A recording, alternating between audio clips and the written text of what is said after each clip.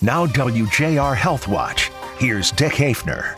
Can major weight loss lessen your risk of developing and dying from cancer? The study compared about 5,000 patients with obesity who underwent weight loss surgery with about 25,000 patients with obesity who did not undergo surgery. And we followed the course and the health status of these patients for 10 years. The study by Cleveland Clinic showed patients with weight loss after bariatric surgery had a 32% lower risk of developing cancer and a 48% lower risk of death from cancer. Dr. Rickesha Wilson, bariatric surgeon at Cleveland Clinic and a lead author of the study, explains part of the link between obesity and cancer. The fat in our bodies is a complex organ that releases hormones that really talk to our gut, it talks to our brain. In a state of obesity, really leads to inflammation, and it can lead to release an excess amount of hormones. Connected to more than a dozen of the most common forms of cancer. Dr. Wilson says the two main types of bariatric surgery, sleeve and bypass, are becoming a more common option as obesity is more common. I don't think surgery is a last resort for many. I think